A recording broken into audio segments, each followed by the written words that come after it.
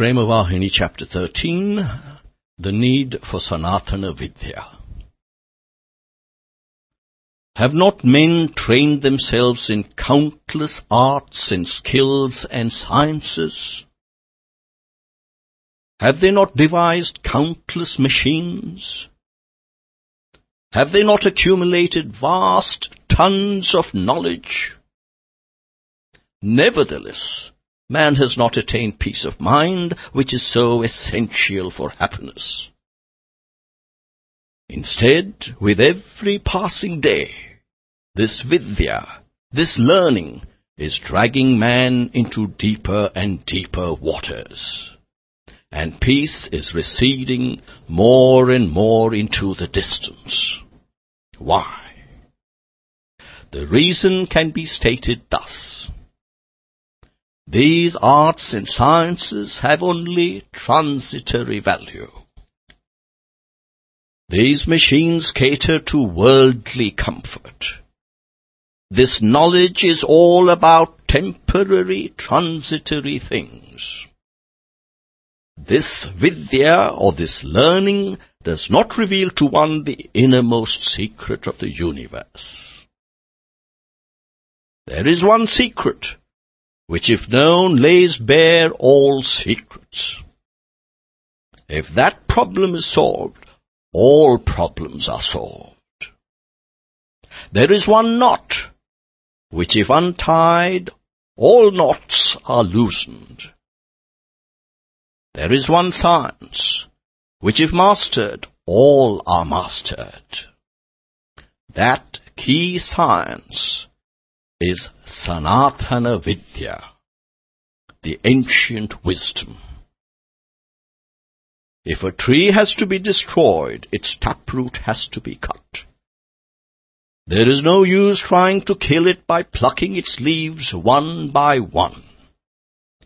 It takes too long a time. Besides, it may not work.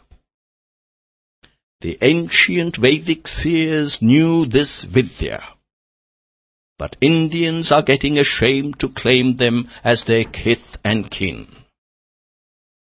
They saw God through their ascetic endeavors and won His grace. They expounded the science which they so boldly discovered. Seekers from other countries perused these books and said that India had blazed a trail for the whole world. This is a well-known fact. The lamp illumines the house, but just at the very foot of the lamp there lurks a dark circle. India does not know or care for that treasure. Can we ascribe this to the play of fate and keep quiet? In the past ages, Indians performed their daily rites, sat in a purified place surrounded by sacredness, and immersed themselves in the study and the practice of the teachings of the Vedas and the Upanishads. Besides, they recorded their experiences in order to guide others, and in order to bring those experiences back again into their own consciousness. But their children and grandchildren placed those books on the altar and duly worshipped them. Neglect has reduced them to dust or lumber. The palm leaves have disintegrated, and rats have eaten into them. But eager students from the West have sought out this lumber, and realizing that it enshrines incomparable sources of illumination and priceless pearls of wisdom, they lift it reverentially above their heads and acclaim it as the precious gift of Bharat to themselves and their children. They carry it across the seas with joy in their eyes and thankfulness in their hearts. Now, shall I reveal what the children of India have been doing? They neither open the pages, nor peruse the contents, nor even concern themselves about them. Only 1 in a million reads them, but even he is ridiculed as a fool and as a crank. The books are laughed at as a conglomeration of lies and legends, and they argue about the historicity of the books and their authors. They dismiss the Sanskrit language as very hard to learn, and pass on the treasure to scholars from other lands. What a sad spectacle is this! It would have been some compensation if they attended carefully to the study of their mother tongue, but even this they do not do. It is neglect, neglect everywhere. No, I do not condemn worldly happiness. I feel glad when people are happy. But please do not believe that this happiness is permanent. I want that you should study all the arts and sciences for acquiring worldly happiness. But I want all to remember that this happiness is not everlasting. Permanent happiness can be secured only through one Vidya, the Upanishad Vidya. That is the science of God realization. That is the teaching of the Rishis. That alone can save man and grant him peace. There is nothing higher than that. This is an indisputable fact. Whatever your joy and sorrow, whatever the subject you have specialized in for a living, have your eyes riveted on Brahma Vidya, the science of God realization. If intelligence alone is sharpened, without the growth and practice of virtues, and if mere information is stored in the brain, the world cannot progress, and its welfare will be in jeopardy. But people now seem to be losing faith in virtues, for the educational system does not assign any place for spiritual teaching or training. True education does not mar or pervert the beautiful virtues of boys and girls. It does not content itself with filling the brain with cumbersome junk. That education alone is beneficial, which gives full scope for the blossoming of all the virtues which distinguish man. Premavahini, chapter 14. The objective world is not real. Actually, men see the shadow and take it to be the substance. They see length, breadth, height, and thickness, and they jump to the conclusion that they have an object before them. They experience a series of sensations and memories, and adding them all up, they infer that there are some objects producing them. This mistaking of appearance for reality is misnamed jnana. How can it ever be jnana? Can the image of a person ever be he? If the image is taken to be he, can we call it knowledge? Such is the nature of all knowledge now, that what is cognized as an object is not real at all. Its reality is not cognizable. The Advaitin, the non-dualist, believes Aham Brahmasmi. I am Brahman. How has he acquired that conviction? Why does he state so? Ask him, and the reply is, the Shruti declares so. The Guru teaches us like that. But learning it from these sources does not entitle him to make that profound statement. If a person is a master of these three words, Aham, I am, Brahma, the creator, and Asmi, the process of merging or union, does he attain the unity with Brahman? No. Ceaseless striving through countless births, loyal performance of scriptural duties, these purify the mind. In such a mind, seeds of devotion sprout, and when tended with care and knowledge, flowers bloom, fruits appear, and ripen, and get filled with sweetness and fragrance.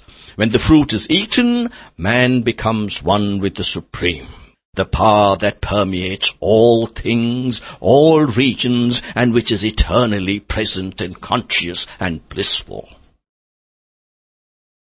A person may enunciate the formula, Aham Brahmasmi, correctly. His etymology may be perfect. But when he is ignorant of the world, unaware of I, and completely in the dark about Brahman, can he ever taste the rare joy of a jnani, a liberated person? It is not mastery of words and their meanings that counts. It is awareness, experience. These are the fundamentals. Clay alone is real. The pot consciousness is born of ignorance regarding clay. Clay is the basis, the substance of the pot.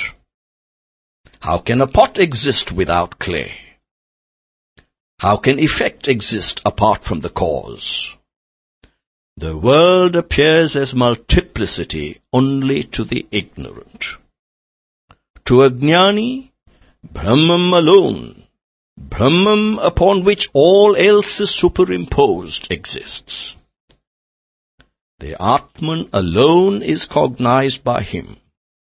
There is nothing else. That is the Advaitic experience.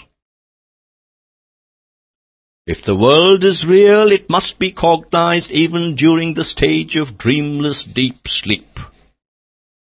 But we are not conscious of it at all. So the visible world is as unreal as the dream world. Just as through illusion, a snake is superimposed on a rope, the world too is imposed on Brahman. The snake and the rope are not seen at the same time. The entire rope is the snake. So too, Brahman is all this world, all this vast variety of name and form. But this imaginatively conceived variety is fundamentally false. Brahman alone is true. The sky might be reflected in a pot of toddy, but the toddy does not defile it. Similarly, in this vehicle, the body, the Atman dwells pure and undefiled. The fruits of action, good or bad, fair or foul, adhere to the vehicle, not to the indweller, the seer. When such jnana dawns, the dark shadows of the three types of karma flee before it. The agama, karma of the future, the sanchita, karma of the past, the prarabdha, karma that we are presently undergoing. Yes, even prarabdha karma can be overcome. For the will of God is omnipotent, and for omnipotence there can be no limit or exception. When through sadhana or spiritual practice you win the sankalpa, the resolve of the Lord, you can with that sankalpa achieve victory over prarabdha also. Do not be discouraged on any score. The suffering and travails of this world are illusory and transitory. Fix your mind firmly on this great fact, and set out bravely on the path of sadhana, the sadhana of devotion. Prema Vahini, Chapter 15. Life is a journey depending on samskaras. Men are immersed in many activities and they are engaged in various undertakings. This is a well-known fact. They are so many in number that sometimes one may feel that the span of 24 hours is too short for his daily activity. Drinking, eating, reading, walking, sitting, and besides, dreaming, hating, boasting, praising, weeping, laughing, moping, hoping, all types of activities go on without end. They fill up the span of life. These activities are all intimately attached to the mind. This makes life a mere collection of samskaras, worldly existence, flux, which makes an impact on character and personality. There are two types of activities, good and bad. The effect of both on the life of man has to be considered. The acts of a boy during that tender age fade away like the writing of that boy on slate. When the events of one's own boyhood are thus consigned to oblivion, how can the events of the past life be retained in the memory? Leaving this point aside, it will be wrong to infer that only such events as are remembered have happened, or have shaped character. The acts and activities that have transpired, and that have been thrust back into forgetfulness by subsequent events, have left a trace of their consequences in the mind. The residue is there. When you try to bring back to memory at bedtime the events of the day, everything that happened from the insignificant to the significant will not answer the summons. Only those which are meaningful, those which are deeply embedded inside, these alone can be recalled. When such is the case with the happenings of a single day, when we forget all events that are not associated with joy or pain, what can be said of the events of last week, or month, or years? Only the chief events are registered clearly. The rest turn hazy and recede and disappear. These few are the samskaras. Performing innumerable deeds, gathering vast experience and knowledge, learning a wide variety of lessons from a wide variety of activities, man retains as his capital only a mere 4 or 5 of them, strong, deep-rooted, vital. Premavayini, Chapter 16. Engrossed in the business of life, man earns just these samskaras. A merchant calculates the debits and credits at the end of a week or month or year, and draws up the balance sheet to arrive at one figure, his earnings. So too, in this business of life, everything ends in some bit of net earnings after all the giving and taking concludes. At the very end of life, it is this small quantity that will come into the memory. Those experiences that persist to the very last moment, the 2 or 3 that well up into consciousness when one recalls all that has happened in life, these are the real sustainers, the genuine achievements. This does not mean that all other acts and all other experiences have been a waste. Forgetting them means only that their work has been accomplished and their value realized. When business is done with thousands of rupees, one's heart freezes if a loss of a few thousands is sustained. The heart leaps in joy when a few thousands are gained. Such is the story of the business of life. If at the point of death one yearns to cater to the tongue, it is proof that throughout life the tongue has been the master. If at the point of death the woman remembers the child and seeks to fondle it, the samskara of child love has been predominant all through life.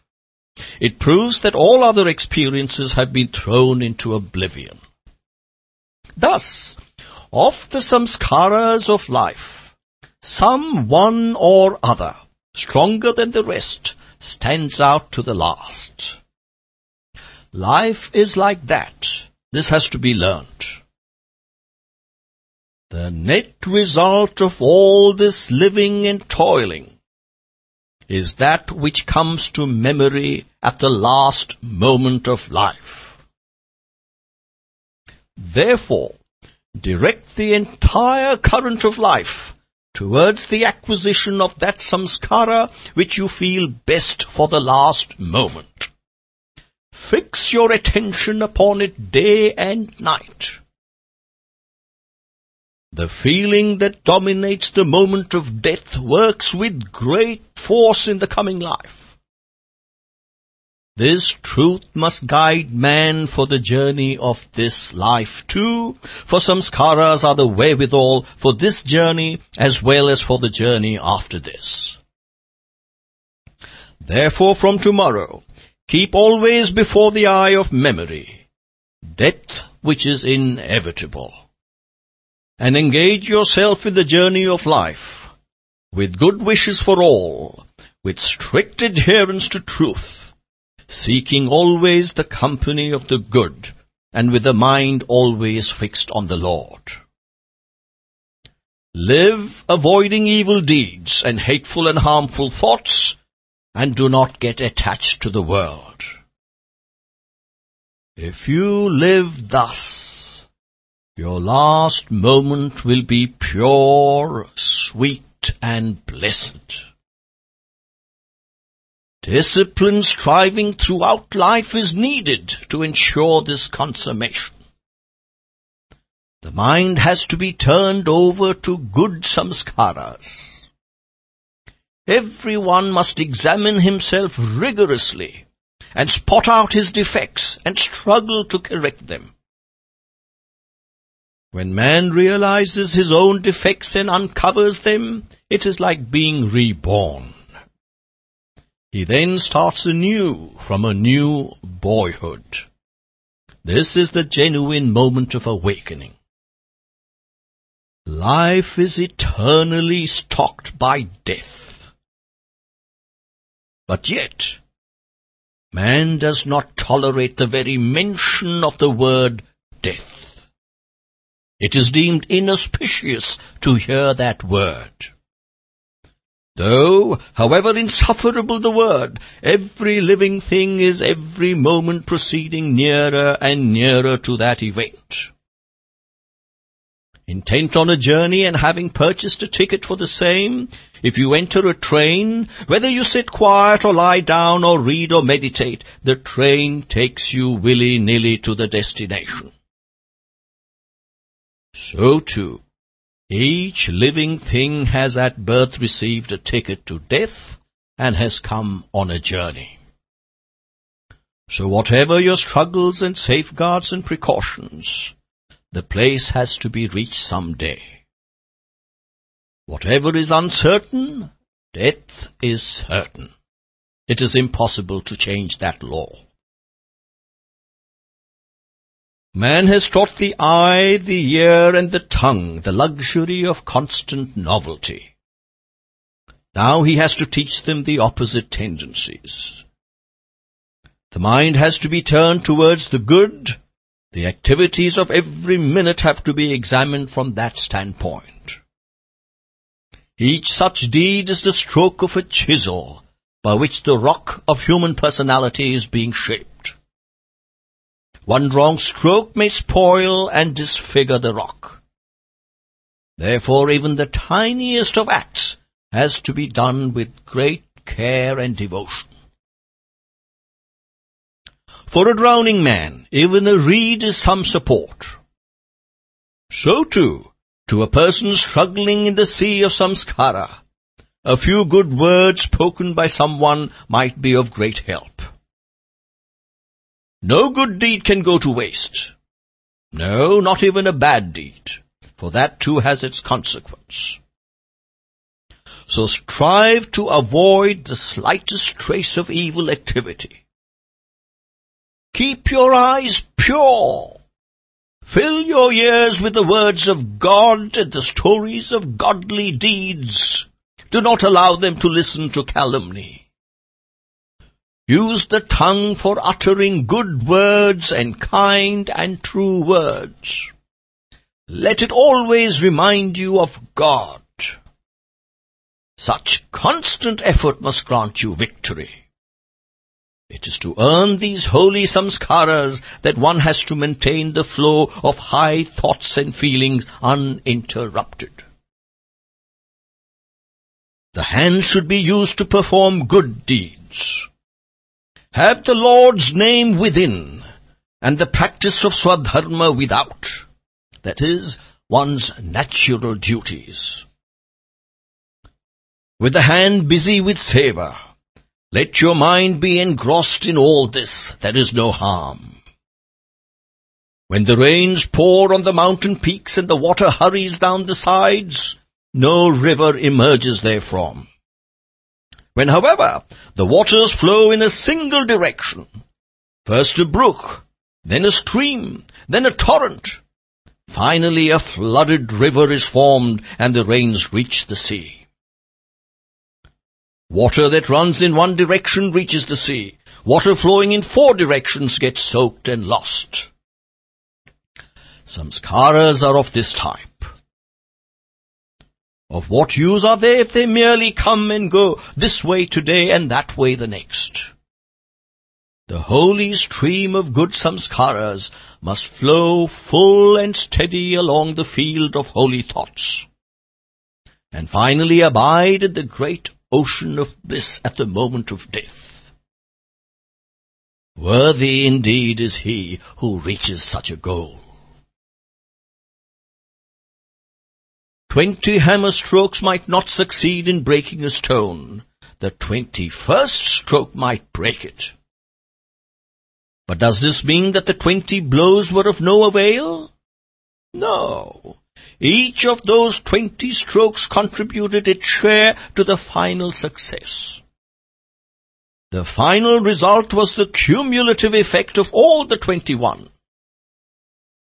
So too, the mind is engaged in a struggle with the world, both internal and external. Needless to say, success might not always be your lot. But man can attain everlasting bliss by getting immersed in good works and by saturating the mind with the love of God. Infuse every moment of life with that love. Then evil tendencies dare not hamper the path. Since his mind ever dwells with the Lord, he will be drawn automatically towards good deeds only. The object of all sadhana is the destruction of the mind, and someday, some one good deed will succeed in destroying it, just as the 21st blow broke the stone. For this triumph, all the good deeds done in the past have contributed. Each little thing counts. No good deed is a waste. While struggling in the spiritual field, you should take on Parameshvara himself as your protector. To instill courage in the child, the mother persuades it to walk a few steps and turn about, but she will not allow it to fall. If it totters and is about to lose balance, she hurries from behind it and catches it ere it falls. Ishvara too has his eyes fixed on the jivi. He has in his hand the string of the kite which is man. Sometimes he may give it a pull, sometimes he may loosen the hold. But whatever he does, be confident and carefree, for it is he that holds the string. That faith ever present, that feeling hardening into a samskara, will fill you with prema rasa, the flavor, the essence of love. The string is the bond of love and grace. The kite or jivi is thus bound to Ishvara. You must do and earn auspicious samskaras in order that the bond of love and grace may exist and get tightened. The samskaras make or mar the jivi. They are the steps which take all jivis to the goal. Samskaras make the jivi wade through loss and grief. Through good samskaras alone can man attain the Lord. So every jivi has to be wholly engaged in satkarma, good works. Satkarma is the authentic puja. It is the best form of remembering the Lord. It is the highest bhajan. It spreads love without distinction and difference. It is service done as the duty of the jivi. Be engaged in such karmas. Revel uninterruptedly in the thought of the Lord. This is the royal road to the goal you have to reach.